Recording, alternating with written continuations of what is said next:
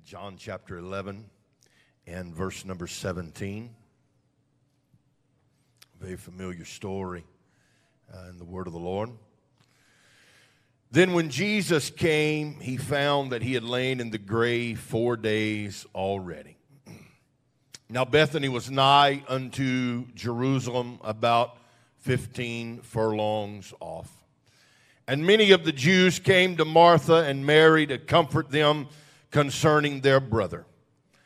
Then Martha, as soon as she heard that Jesus was coming, went and met him. But Mary sat still in the house. Then said Martha unto Jesus, Lord, if thou hadst been here, my brother had not died. But I know that even now, whatsoever thou wilt ask of God, God will give it thee. But I know that even now, Lazarus is dead in the grave and been there for 4 days. But she said, I know that even now, whatever you ask, it's going to happen. I feel faith in this house tonight. I want somebody to know that God is still able. It doesn't matter how dead things may look. It doesn't matter how bad things may be. God is still able. Would you lift your hands to the Lord? Ask him to speak to us tonight. Father, I love you. I thank you for your spirit and your anointing. Thank you for your presence we have felt in this house tonight. I pray, oh God, that you would help me to deliver the word of the Lord. I pray, God, that you would speak through me. God, let faith arise in this house tonight. I pray, oh God, that you would change us, transform us. Let healing flow in this house tonight. I pray, oh God, that before we leave, that we would be changed by your word, changed by your spirit. In the name of Jesus, would somebody clap your hands to the Lord, giving praise, and lift your voice to him right now. Come on, does anybody believe that God is able to do exceeding abundantly above all we ask or think? Come on, why don't we give him praise? Why don't we lift up his name right now?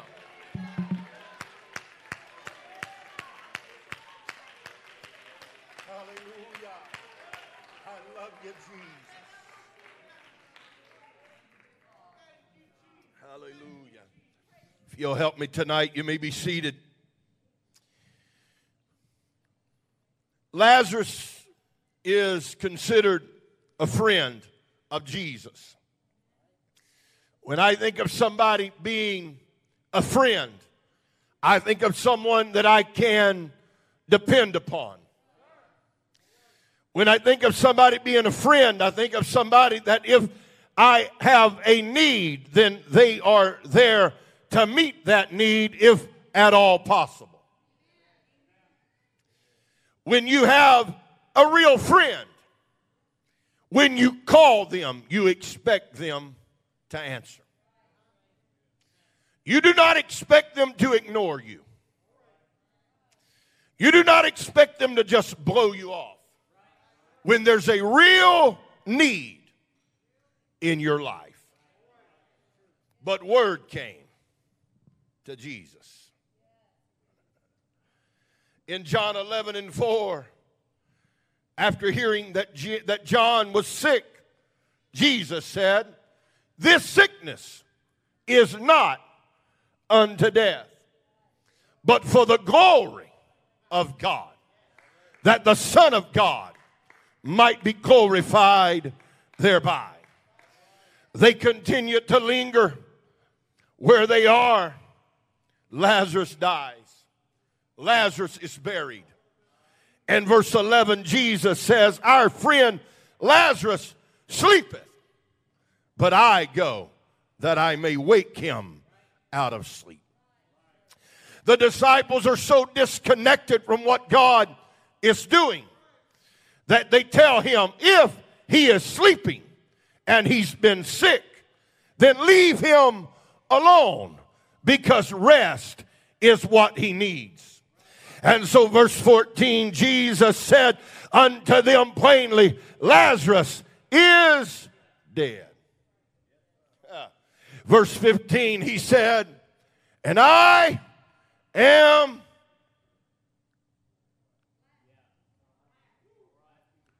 That's a good friend.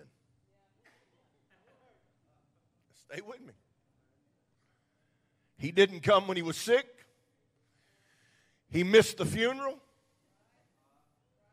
Then he tells his disciples, Brother Michael, Lazarus is dead, and I'm glad.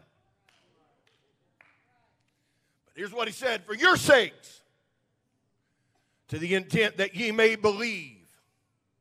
Nevertheless, let us go unto him. By the time he gets there, everybody has given up hope that he'd ever show up. As a matter of fact, when word travels that Jesus is coming, Mary doesn't even leave the house to greet him. She stays in the house, and Martha goes to find him. Martha goes to look, to see, find out, where have you been? When Jesus gets there in verse 34, he asks this question, where have you laid him? Now, it would seem like that he ought to have understood that Jesus was in the grave, or Lazarus was in the grave. But he asked them, where did you lay him? Where did you place him? Where did you leave him? And turn around and walk away believing that there was no hope for your situation. I want you to know tonight that it didn't matter how impossible their problem was, God was not fazed by the impossibility. When Lazarus died, God wasn't standing there scratching his head saying, what am I going to do now? I should have went yesterday and healed him, but now he's dead. How am I going to take care of it? But he knew what he was going to do. He knew how he was going to work it out. He knew exactly what was going to take place. While they were worried, he wasn't worried. While they were fearful, he wasn't fearful. While they were concerned, he had no concern with how it would work out. He knew, I'm going to walk into that town. I'm going to go to that graveyard. I'm going to go to where they left it. I'm going to go to where they laid down their faith. I'm going to go to where they laid down belief. I'm going to go where they laid down hope. And I'm going to call to life what they believe is forever gone and forever lost.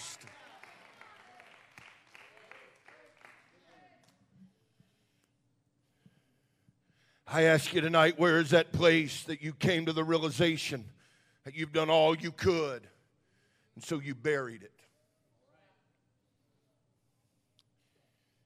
God can't do anything with it. I just don't see how. It's just impossible. So you buried it in a cave and sealed it away. Said, I just got to give up. I've got to learn how to live without my dream.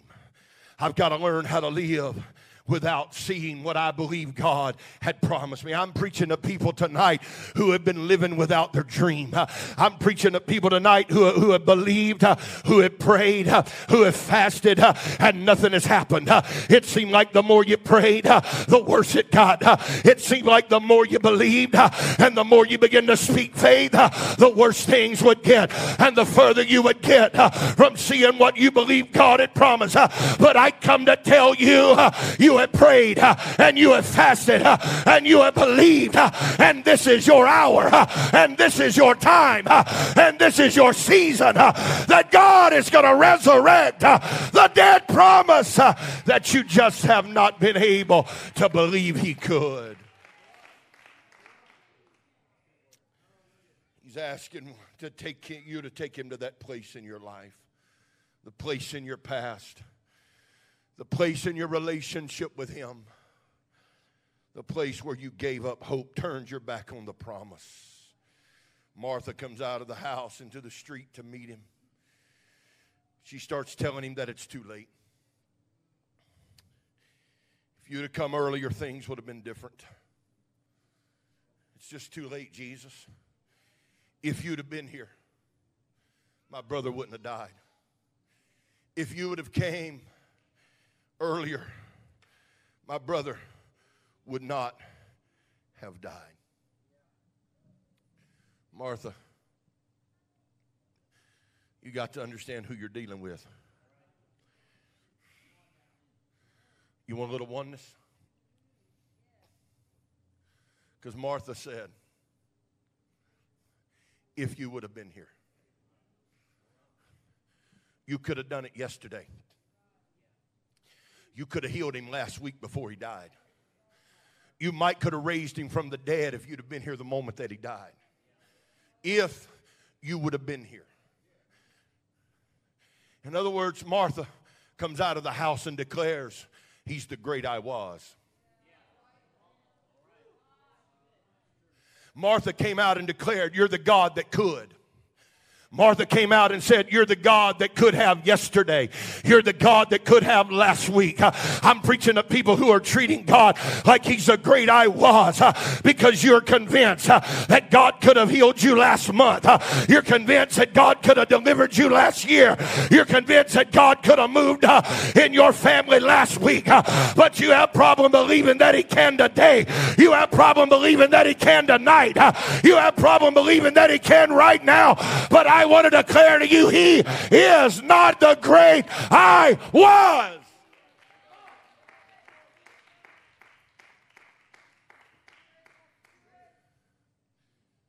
Later they declare to him, I know he'll rise again in the resurrection at the last day. You still don't get it. Martha, I'm not the great I was. But I'm also not the great I will be. Because while we declare he's the great I am, when we talk about being oneness, we live like he's the great I was that could have yesterday, or he's the great I will be that might tomorrow. Our faith is in him doing it in the past, but we missed that chance.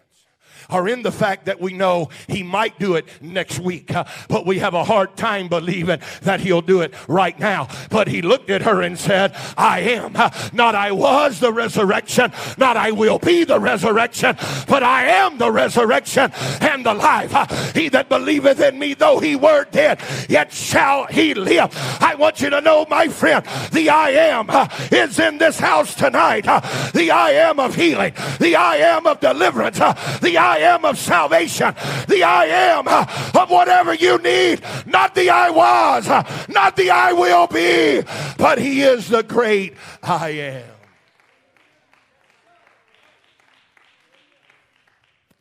He's the I am. He is able. No matter what's going on around you, he is able. But somehow, in declaring him in one verse to be the great I was, for if you would have been here, my brother would not have died. Somehow, in that next verse, she says, I don't understand it. And I can't figure out what you're going to do. But here's what I just can't help but believe. Even now, whatever you ask God, God is going to do what you ask. Though she confesses, it hasn't really sunk in. She knows it, but she has a hard time accepting it. Even as I said 2 verses later, when she says, I know he'll rise again at the resurrection in the last day. I know that you're aware that God can. You see, I don't have to stand here tonight and preach to you about what God can do. Because I believe everyone in this house tonight believes what God can do.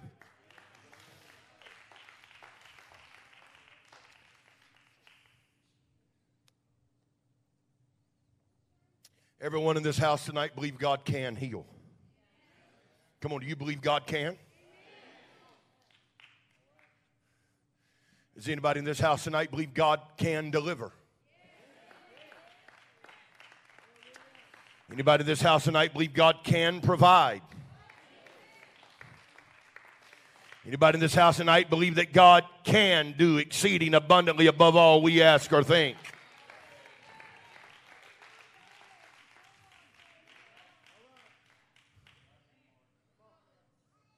But you that believe God can, do you believe God will? Because that's the question. Not if he can, but if he will. So you're not trying to decide if God can. You're having a hard time believing that God will right now for you. But I tell you, he has shown up on the scene because he wants to work a miracle in your life. I tell you that he stopped by because of you. I tell you, he could have gone anywhere else, but he came on purpose. He came with a purpose, and you are that purpose. You may not feel as if you have great faith, but the faith you have is faith enough for Jesus to stop by. It's faith enough for Jesus to work in your life. It's faith enough for Jesus to perform a miracle. It's faith enough for Jesus to work on your behalf. You may not feel like you have great faith, but I'm telling you, the fact that you made yourself come to the house of God has presented enough faith to God that God said, I am ready on this Wednesday night. I am ready in this service even now.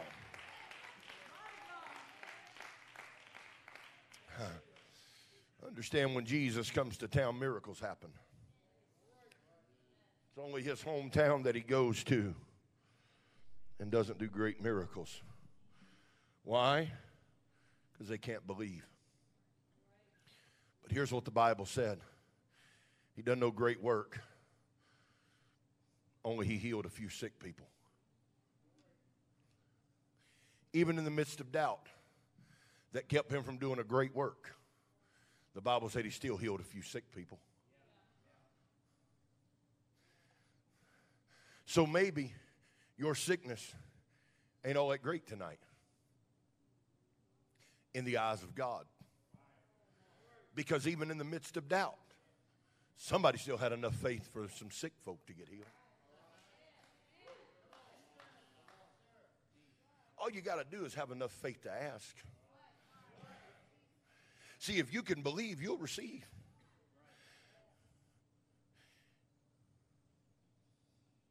Hebrews 11:1 said, now faith is the substance of things hoped for, the evidence of things not seen. See, God's looking for somebody who's got some even now faith.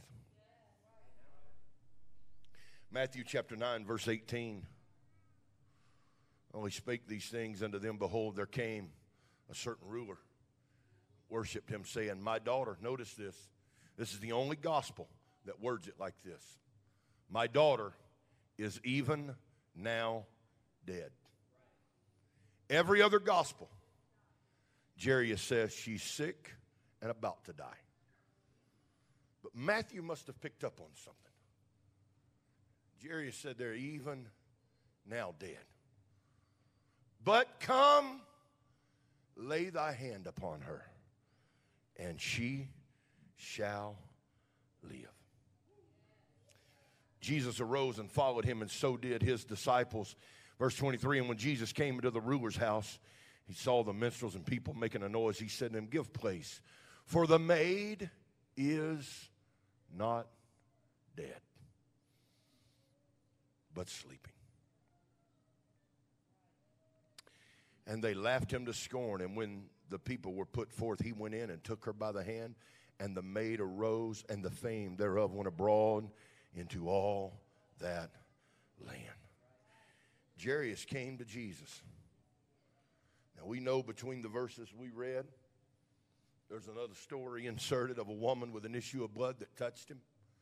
But Jairus comes to Jesus in the book of Matthew, and he said, my daughter is even now dead. Then Jairus, why aren't you making funeral arrangements? If she's dead, why aren't you preparing to lay her to rest? Because I just believe there's something about Jesus that even if she's dead, if he'll just lay his hand on her. See, there wasn't any hope to be seen, but he had enough faith to say, if you'll just come lay your hand on her, she'll live. It looked like it was over, but he said, if you'll lay your hand on her, she'll be all right. It looked like he ought to be calling 911, but he said, if you'll come lay your hand on her, I believe everything's going to be all right. Hey, my friend, what faith there was to declare, no matter how bad it seemed, his even now faith pushed him to go to Jesus and pushed him to believe and pushed him to declare, I believe you're still able. I believe you still can. I believe you're still going to do it. Even now, it doesn't matter how bad it is, I still believe.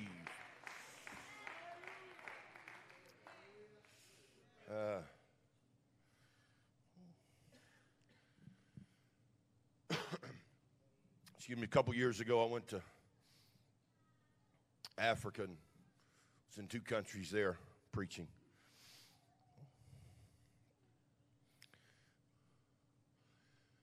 We'd been in Kenya, and we flew to Zambia on a Monday, landed, and that afternoon we were going to be teaching in the daytime starting the next day, but every night we had church. So they divided us all up, 3 of us, took us to different churches. We never knew where we'd be preaching until Bishop Kapasa just said, you're going here, you're going here, you're going here. And so we land, and he picks us up at the airport and taking us to the hotel, and he's talking about where people are going that night. And he said, Brother Miller, I want you to preach for me tonight. I said, okay. So I go to his church, and I don't know what I preached that night. I preached a faith message, but I don't remember which one, what I preached. I remember when I got done, we had a prayer line. I didn't ask a whole lot of them what they needed because language barriers. We just prayed for a lot of people. On Thursday, we were leaving on Friday. On Thursday, he come to me. He said, Brother Miller, he said, my people want you to preach for me again tonight. I'd preached somewhere else on Tuesday night and Wednesday night. And he said, but tonight's your last night in town. I want you to preach for me again. My people want to hear you again. So I preached for him again on that Thursday night. This lady come up to me after I got done preaching Thursday night. She said, Brother Miller, she said, I was here Monday night. I went it through the prayer line. She said, I had cataracts on my eyes and was scheduled to have surgery the next day. She said, but when I got to the doctor's office the next day, the doctor looked at me and said, I don't know why you're here.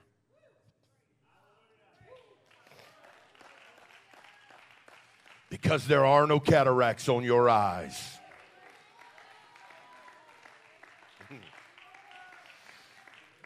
In that same country, in the teaching sessions, we'd teach for a while, and then somebody would preach in the afternoon before we all were dispersed for the night services.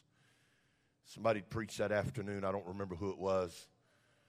They brought this, we had a prayer line that day, and they brought this kid up, probably about 10 years old, I think, maybe, or I don't even know if the kid was that old, but the kid had never walked. The mom brought it up. We began to pray. As we prayed, me and Brother Nooner from Arkansas were standing there, we're praying together. He grabbed the leg and began to pull on it.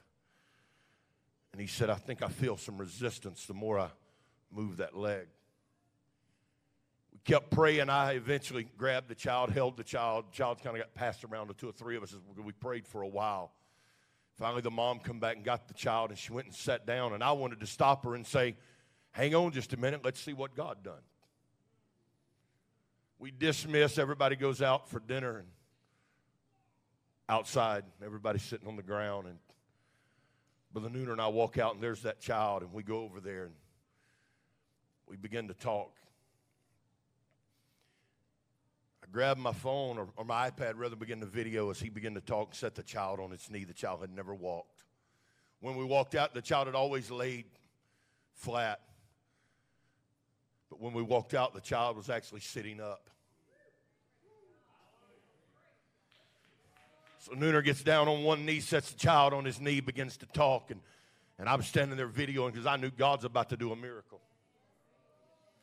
We're just talking to those that are around. And the child stood for the first time under its own power on its feet. Now, the kid didn't know how to walk because the kid had never been taught how to walk. So we picked up one leg and moved it, and we picked up another leg and moved it, and we picked up a leg and moved it. Began to show all of a sudden, without anybody touching a leg, the child picked up its own leg and began to walk. And I'm telling you, God can do it for you. It doesn't matter what you need.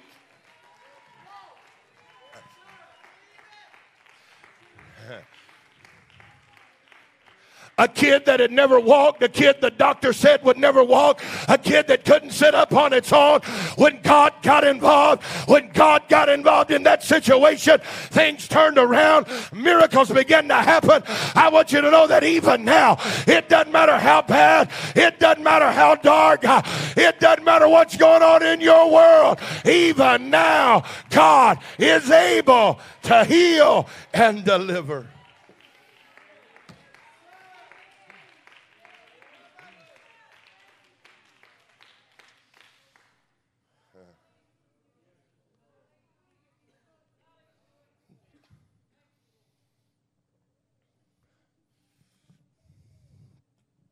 I wasn't going to tell this story. I got story after story after story of miracles I could tell, though. But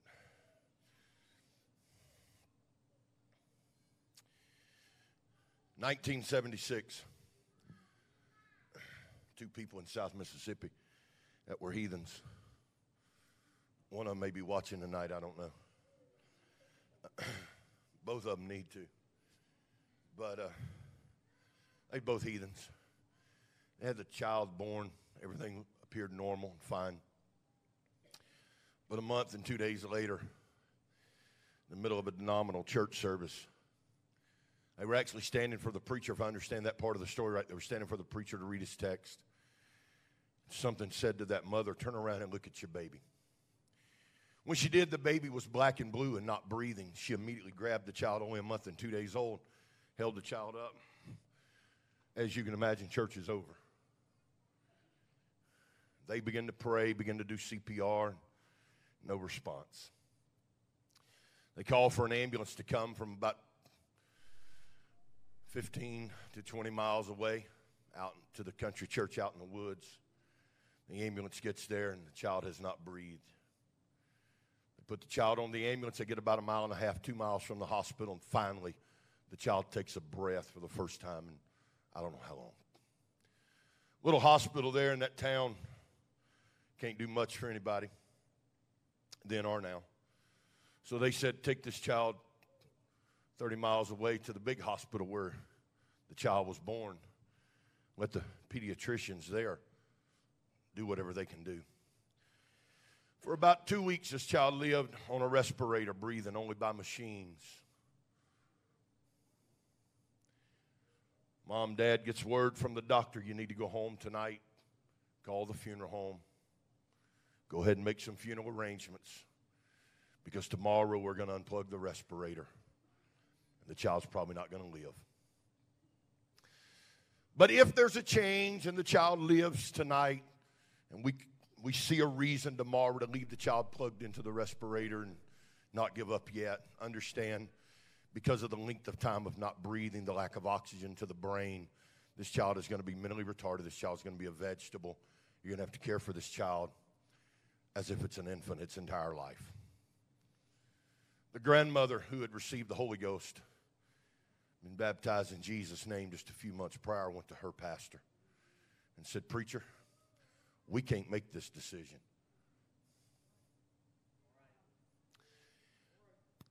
If something changes, if they see something change and we make the decision to wait and the The child lives, but what the doctor said happens, happens. My daughter can't handle that. But if we unplug the child and the child dies, my daughter can't handle that either, because she'll live the rest of her life saying, what if I'd have waited one more day? What would have happened? We want God to make this decision for us tonight. Either way. Let God take the child tonight, or let God heal the child. That old man of God made his way down to that hospital in Gulfport. Walked into that ICU room. They wouldn't even let him in the room. They stopped him at the door. He could just see the bed across the room. The man of God stood there and prayed, turned around and went home. The next morning, Mom and Dad came to the hospital.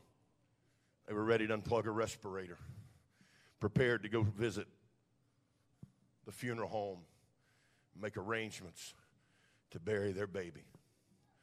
But when Mom and Dad walked into that ICU room that next morning, they found a doctor who was so short he had to stand on a stool to see over in the bed. They found him standing on a stool looking over in the bed, tears running down his face. And they get to the side of the bed and they look down. I'm laying in that bed, breathing on my own, holding on to the finger of a doctor who the day before said, give up and go home.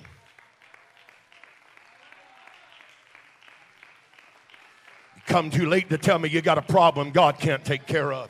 You come too late to tell me God's not a healer. You come too late to tell me God's not a deliverer.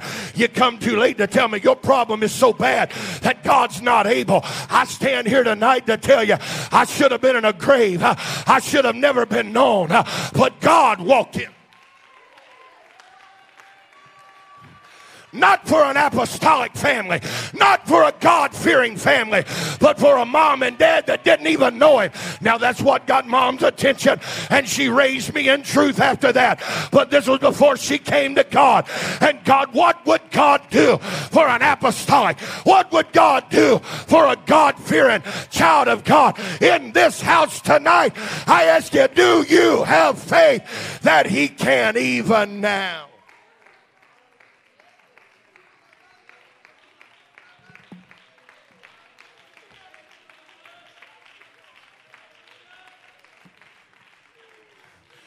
Preacher, you don't know how bad it is.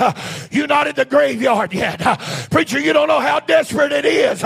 It ain't the end yet. God is still able even now.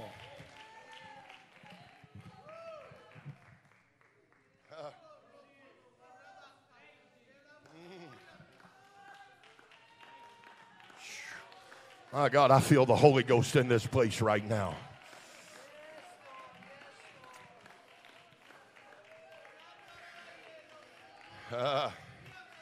There's faith in this house. There's faith in this place right now.